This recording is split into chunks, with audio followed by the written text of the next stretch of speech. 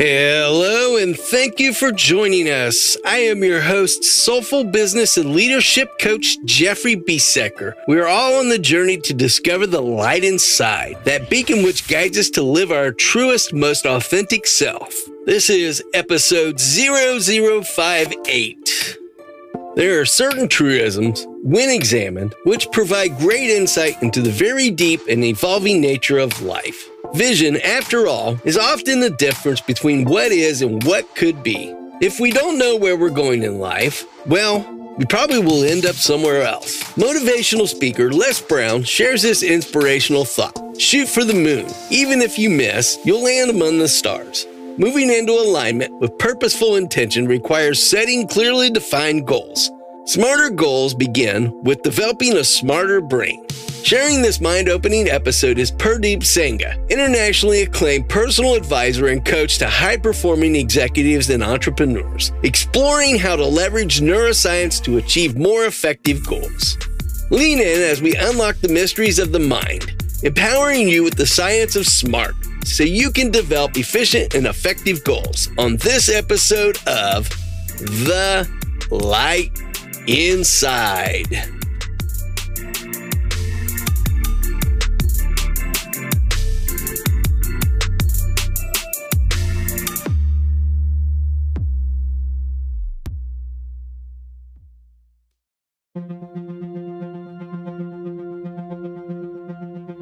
Do you struggle with maintaining your energy and mental focus throughout the day? I know I do. The folks at NeuroGum have always believed that the best version of ourselves starts with the mind. That's why they've dedicated the past 5 years to creating great tasting products that conveniently and effectively get us in the right state of mind at the right time. 4 simple, healthy, and thoughtfully curated ingredients and endless lab testing ensure you can reach the right state of mind safely and consistently. Every phase of their production is done intently to create the most effective product. NeuroGum products help shift your mindset with ease and flow. Their functional gum and mints are shortcuts to the ideal state of mind, delivering just the right amount of what you need to energize, calm, and focus your mind in the moment. So if you struggle to find the mental focus and energy throughout your day, try NeuroGum and Mints by visiting getneuro.com today. That's getneuro.com. Refresh your state of mind with Neuro. They get the mental game, helping you stay in the zone.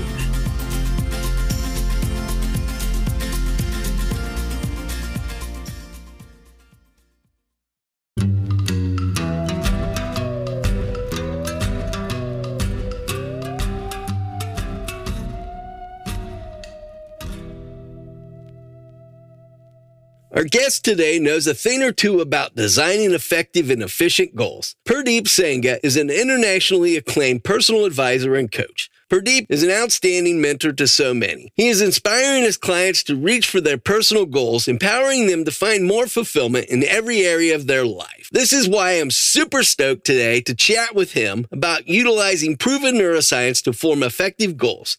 I'm sure he'll deliver on his promise to provide actionable meaning and value for our listeners. Tune in as we dive into this conversation about leveraging the power of our brains to create smarter goals. Hello, Purdeep. How are you today? Great, Jeffrey. How about yourself? Fantastic. Doing well.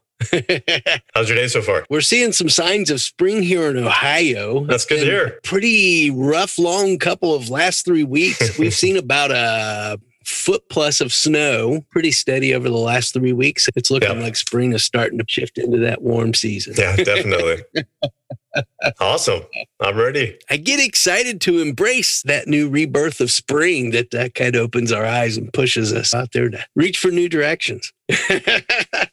Well, I'm excited to look at a new direction with you today. We've talked about how we can leverage neuroscience to achieve more effective goals. I'm interested what we can find to share with others about how our brains process our ability to form effective habits and goals. Since we're here to talk about our goals today, what are our goals and understanding how our habits establish our ability to reach our goals?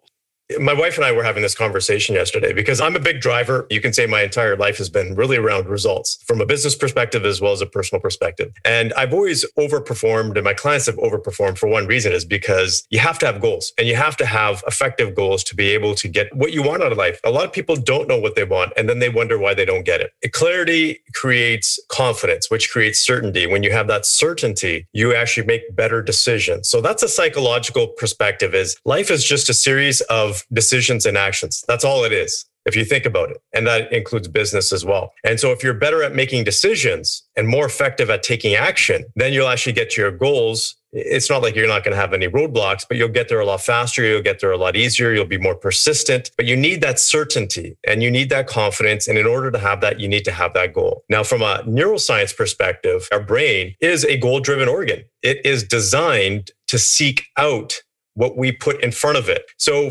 back when we were a Stone Age, this, for example, it was survival. It was food. It was shelter. It was finding other people so we could come together in a tribe and actually increases our chances of survival. Today, it's a little bit different. And so we have to figure out what it is that we want to teach our brain to go after. And that's very important. And without getting into too much of the technical aspects, here's basically what your brain does.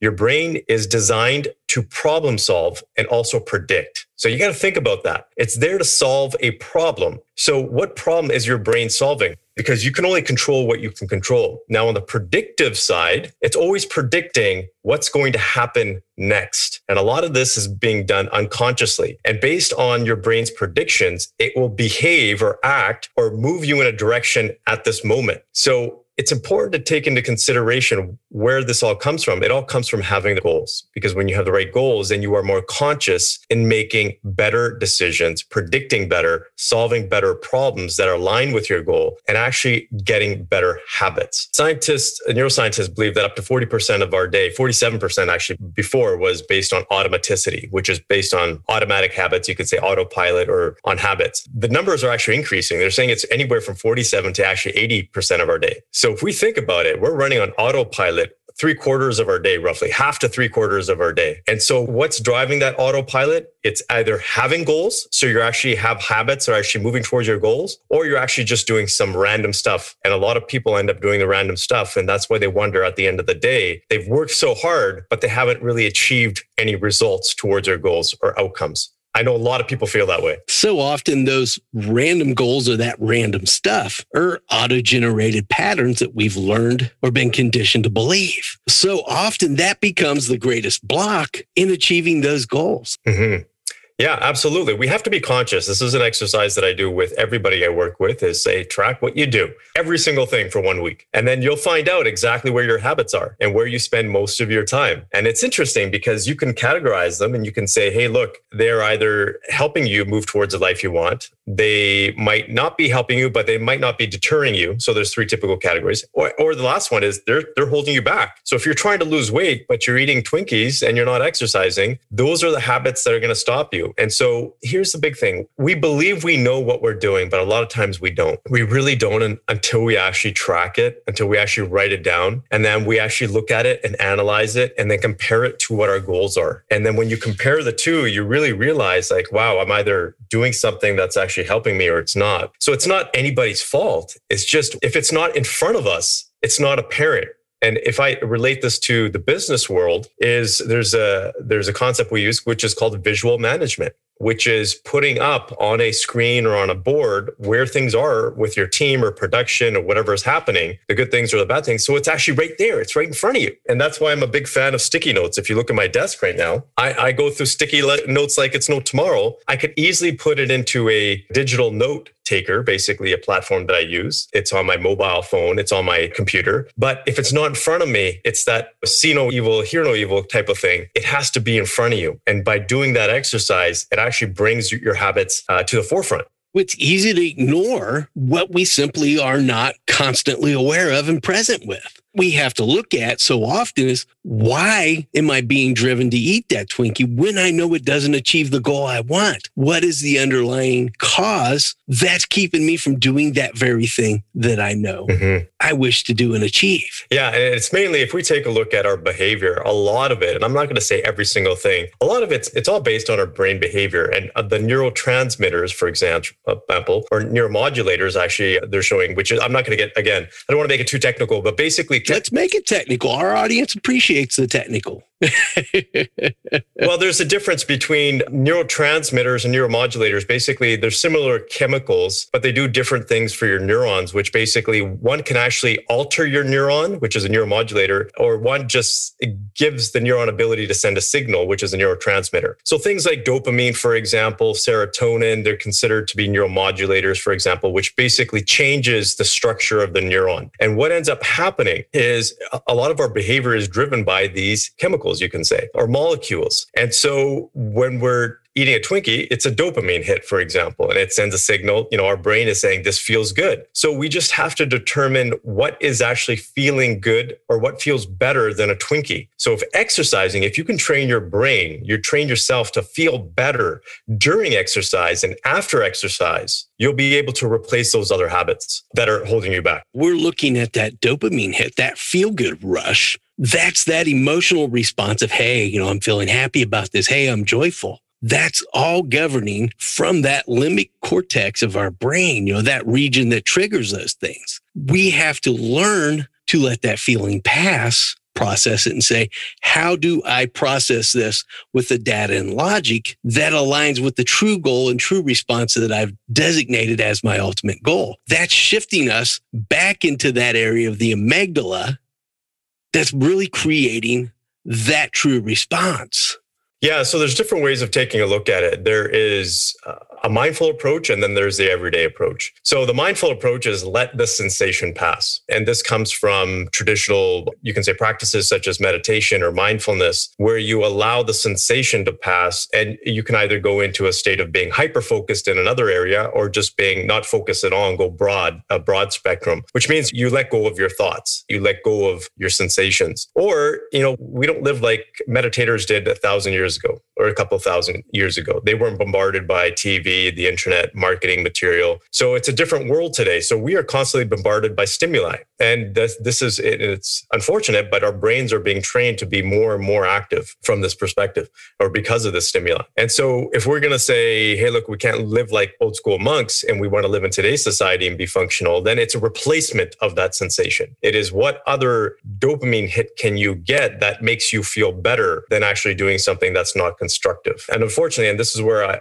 have two young kids. I have a 7-year-old and a 5-year-old. I grew up in a very mindful environment. For example, I grew up on an orchard. So I was basically born and raised with mindfulness. My grandfather was also a very spiritual man. My great-grandfather was a religious and spiritual teacher for 50 years. So I grew up with that. I grew up with mindfulness and meditation and understanding what it does. And my kids don't, because we're not in that environment. And I plan on taking them back, but I also know that they're going to live a different lifestyle. So I've been very, you can say, deliberate in terms of how I've raised them. I restricted them from technology. They were able to watch TV. They didn't even have the ability, like at home, we didn't allow them to use a laptop until now because of COVID. They had to do homeschooling. And a lot of the other kids in their schools were very proficient with computers. Even a couple of years ago, my kids were not. They didn't even know how to turn one on or do anything. And I did that for a reason. I made sure that they learned the art and skill of, for example, going outside and playing and building things with blocks and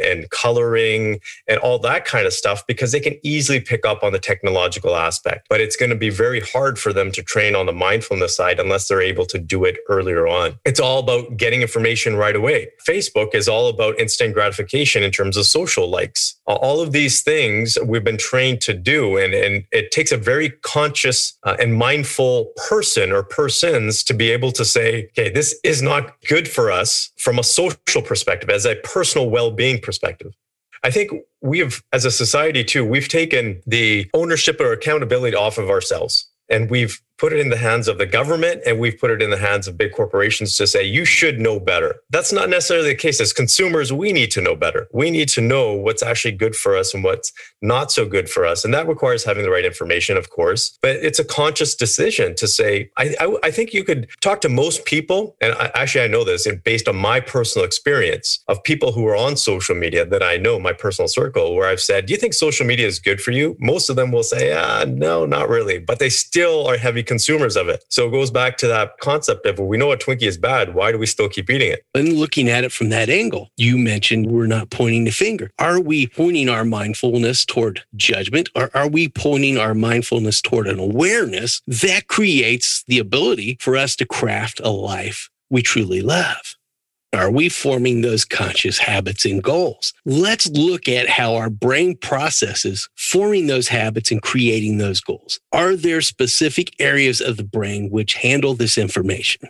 Yeah, there are specific areas of the brain, but it's deeper than that. For example, your prefrontal cortex is a main area where the brain does the planning, right? Where the predictive aspects happen. There's a system, which is called the reticular activating system, which enhances the stimuli that come in. The thalamus, either enhances signals or decreases signals. So long story short, there are systems rather than particular places. There's particular places within the brain that work with other places, but there's a lot of stuff that is coming out when it comes to neuroscience that it's not as simple as it was, because before we used to have fMR studies and we still use that, and EEG studies, for example. But a lot of that information, the deeper that they dig into that, they find out that there's a lot more they don't know than what they thought they knew. And so this is really interesting. So when it comes to goals, there's what they call global coherence, which means that a lot of your brain works when it comes to goal setting. And so what essentially the person needs to know is that your brain is, again, designed for setting a goal and seeking out that goal and doing activities to align with that goal. That is what most people need to understand. And there's two levels of thought. We have conscious thought and we have non-conscious thought. Again, most of our processing that happens in the brain is at the non-conscious level. It's estimated roughly about 99% because we have roughly anywhere from 10,000, again, neuroscientists don't know exactly,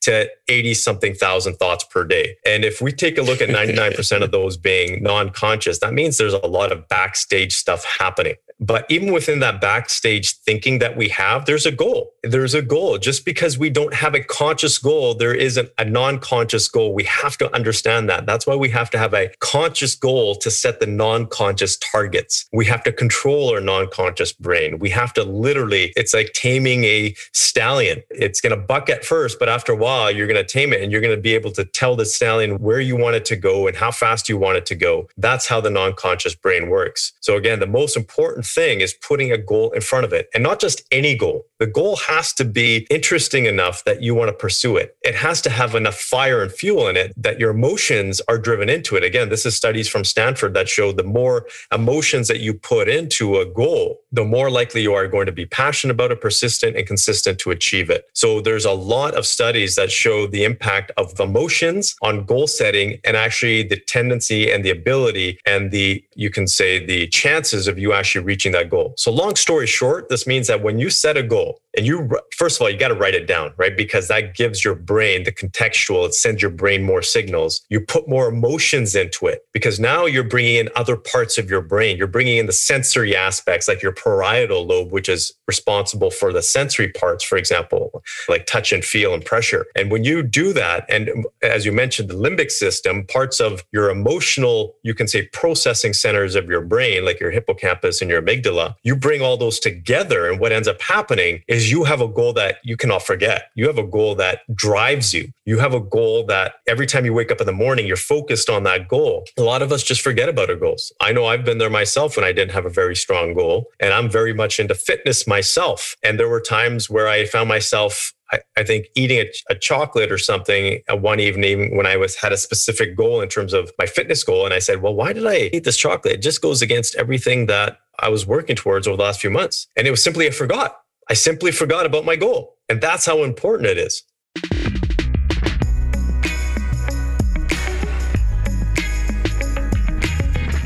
Developing those smarter goals begins with developing a smarter brain. There are so many ways that we can each be smart. We can all boost our brains one skill at a time. Developing that process of building those skills and leaning into that mentality of apprenticeship. So often we want to come in life and just feel as if we're the master. There's a form and a process that we all begin every step of that journey as an apprenticeship, reaching out and exploring the Bruce Liptons, the Dr. Joe Dispenzas, James Clear, all of these masters of what they do and helping us understand our brains, our goals, our processes, lean into that and form that as a form of mentorship. Study it, pick it apart. Yeah, that's actually it is very important. And that's a very, I would say, accurate description of how someone should look at things, because what ends up happening is a lot of people do it to have something. When you do it to be something, it's a lot better because you are actually defining your identity. And your identity is basically the core of who you are and who you believe you are and who you believe you are. So again, you're giving your brain this box and you're telling your brain, this is who I believe I am. That's what an identity is. And if you tell your brain, I am not a musician, your brain will basically say, I am not a musician. Therefore, it's difficult for me to learn. If you tell your brain you are a musician or in the process of becoming a musician, it will be more open and apt to actually learning. So identity is very important. Identity leads to behavior. Identity leads to habits. It's that cycle effect. Your identity will determine what you actually do, and what you do redefines your identity. So this is a cyclical pattern. If you want to have better habits, then you have to define who you are or who you want to be that aligns with that goal. When you do, then your habits are more likely to change and align. Again, it requires conscious effort. But once you do that, then again, it redefines who you are. And that cycle just continues and perpetuates.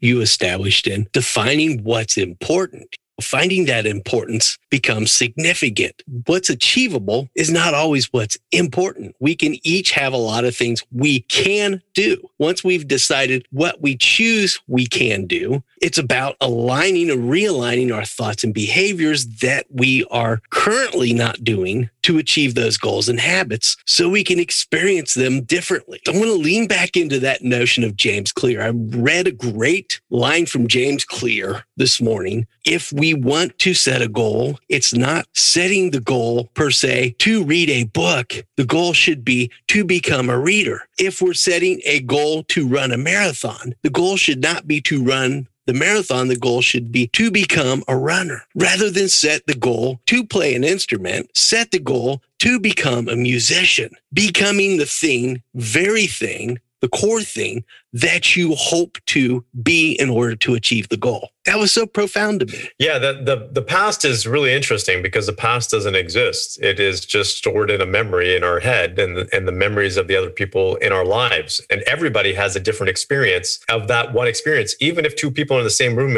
and in the same experiencing similar stimuli, because they'll never be the exact same, but experience the same situation, they're going to experience it completely differently. And they're going to store that information differently as well. Again, our brain is not like a video recorder where it just records exactly how it's presented. It actually constructs the memory. That's how our brain works. And so why the past is relevant is because it stores in our memory our experiences, our emotions, and also our skill level, for example. And so, Yes, the past is relevant from the perspective of we have all of these experiences. We all have all this past hours or whatever we have in terms of developing a skill that we've now stored in our brain that can help us actually perform better going forward. That's where the past is relevant. And also being able to make better decisions, because if we made decisions in the past that led us down the positive path, or then we can actually use that same information and say, I've incurred a similar situation and I can make a decision about this better because I have some knowledge about this already. But it's when we hold on to the past and we say, oh, that situation, I screwed up in that, I'm going to probably screw up again if this comes about. That's where it becomes disempowering. And we have to be conscious of that because a lot of that is unconscious,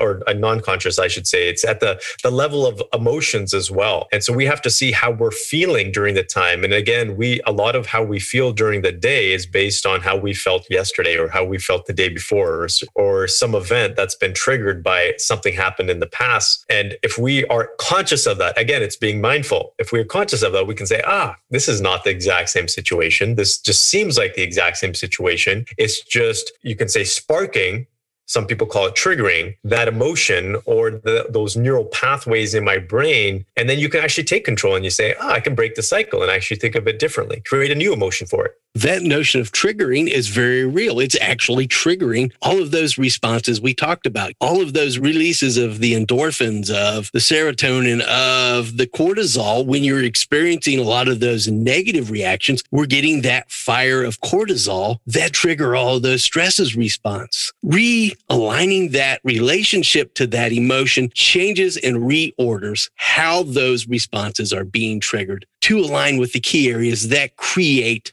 that more effective way of being. We look at those ideas. Am I operating from a quantitative reasoning or a symbolic reasoning?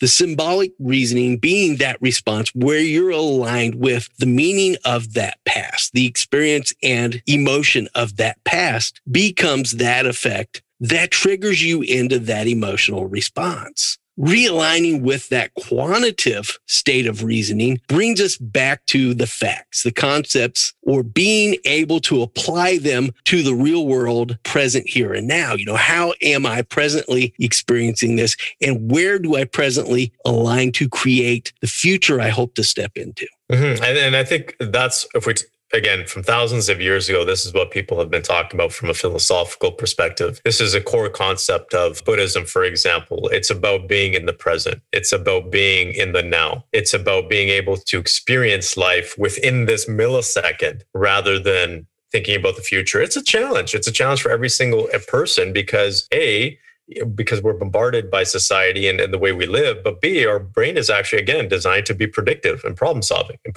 prediction and problem solving isn't necessarily, for the most part, it's not in the present. It's thinking about the future. And so we have to be able to tame that. And that's where meditation, again, comes in, mindfulness practices in terms of, and that's the whole concept of mindfulness. It's about being intention. What's your intention? It's about being present, being aware of where you are, and then regathering your positioning or your thoughts or your awareness. So you're constantly being, I need to be intentional about being in the moment. I need to be aware of where my thoughts are going. And then I just need to regather my thoughts because I know they're going to go astray. I know that this happens, right? It's really difficult. You can focus on an object for a minute, but your thoughts will eventually go off somewhere. And you could just need to draw that back in and say, I'm just going to let that go and draw it back into where I think it should be. So these are all the things that when it comes to being present, one of the biggest challenges I see for a lot of people is especially high achievers, people that have goals. Specifically, if we take a look at that, a lot of them have challenges with being present because, again, you can become so goal-oriented and driven that you forget to live in the moment. You forget about the actual journey itself and you focus on the destination. So it's very important to incorporate the two. You can be a high performer who is constantly present. We look at that idea that we're moving into that area of the primitive brain.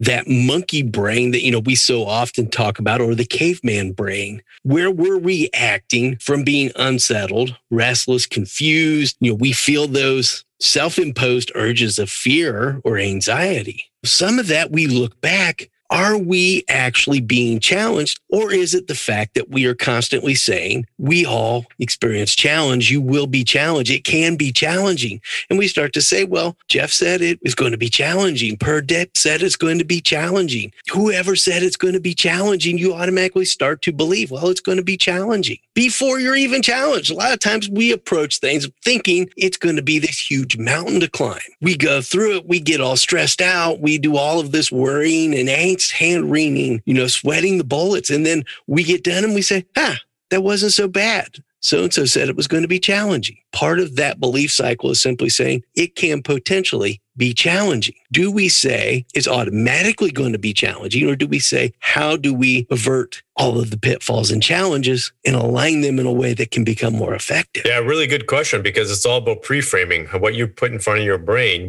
how you pre-frame the situation is how your brain is actually going to deliver. So again, if you go in and saying, I'm going to be challenged with this, or I'm nervous about this, you're going to be nervous about this because that's what your brain is, that's what you're telling your brain, and that's how your brain is actually going to execute. So again, this is all about the belief systems. This all comes down to your internal belief system. So I'm glad you brought that up, because because we have to be very conscious in terms of what we say to ourselves and what we say to other people as well. Because yes, absolutely. And this is even a good sign for me because I have to be aware of what I say. And sometimes I don't catch it myself. We talk so often about learning those patterns from our past or learning those patterns from other experiences or other people. One of those patterns that we've been handed is if you go looking for trouble, you find trouble. There's a great adage and a great truth that can be in that. If you go looking for challenge, you very often will find challenge. If you go looking for failure, you very often will find failure. That's not to say by ignoring it, those things will go away, but being aware and mindful of the present says, if this challenge arises, how do I address and evolve from that?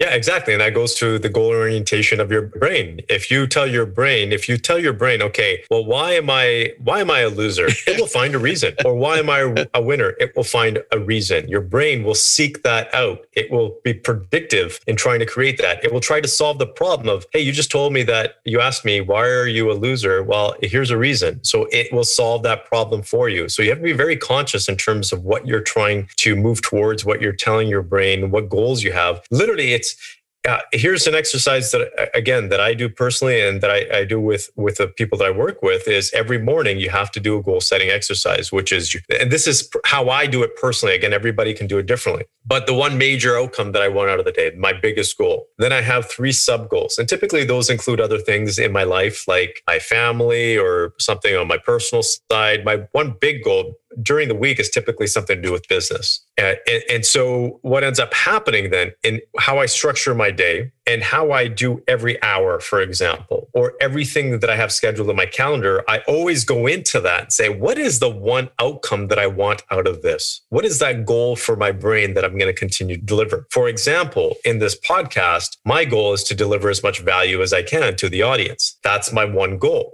And so I continuously stick to that one goal. How can I drive value? At the end of this podcast, I can come out and we can have a conversation. And I'll say, Jeffrey, how did it go? Do you think the audience got value? And if you validate, great. If you don't, say this could have been more constructive, great. I know better for last time. But at least I'm aligning with that goal rather than just doing random stuff. So this is very important. We need to be very intentional. Again, this is about being mindful, being very intentional about what we do, not just on a daily basis or weekly basis, but on an hourly basis, on a minute by minute basis. Now, I have to be conscious in how I say this, right? And aware, because some people might say, oh, I have to have an outcome for every single thing. No, you still have to live your life, enjoy your life. This doesn't mean that if you don't hit your goal or you're playing with your kids and it's about goal setting all the time. No, it's not like that. Enjoy your life, enjoy the moment. Just be conscious and aware. For example, with my kids, when I pick them up from school today at 3:00, my goal then is going to connect with them for the next couple of hours. That's my goal. And I don't make a hard goal and be like, how am I going to measure this? I'm going to ask them questions at the end. It's just, how did Dad do? Here's your survey. 1 to 5. How do you rate me as a dad today? Exactly.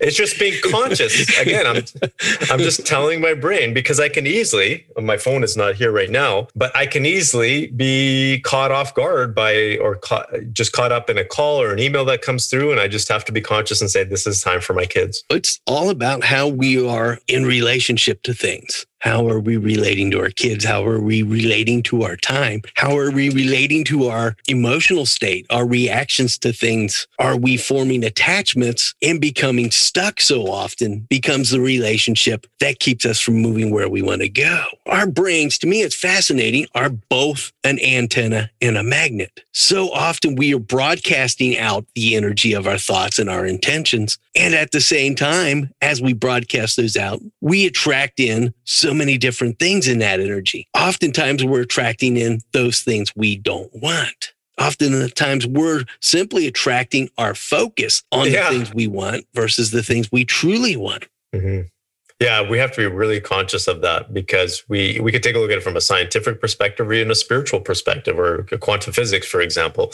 You're exactly right. We're projecting that energy out there and information out there, and we're receiving it. And if we take a look at it from a neuroscience perspective, our brains, majority of the information is received at the non-conscious level, roughly 11 million bits per second. It's astronomical, but we can only process consciously about 100, and I think the estimates right now are about 128, which is not very much compared to 11 million. So only a fraction of what our brains are actually taking in terms of information. Like this is phenomenal when you really think about it. A very small, tiny fraction is actually being processed at the conscious level. All of that other stuff is still being processed, but it's at the non-conscious level. So we have to wonder, like, what's happening with all that information? Like, what is the brain doing with that? And so that comes into play. For example, when we talk to someone and we are feeling a certain emotion, we are projecting that emotion through information in a number of ways, whether that's body language, but specifically the face as well. And we may not know it, but we're projecting that information. And the other person is actually receiving that information consciously, but also non-consciously as well. They're actually reading your language without you knowing it and without them even knowing it. So it's very powerful in terms of our emotional states, because how we feel around people definitely impacts how people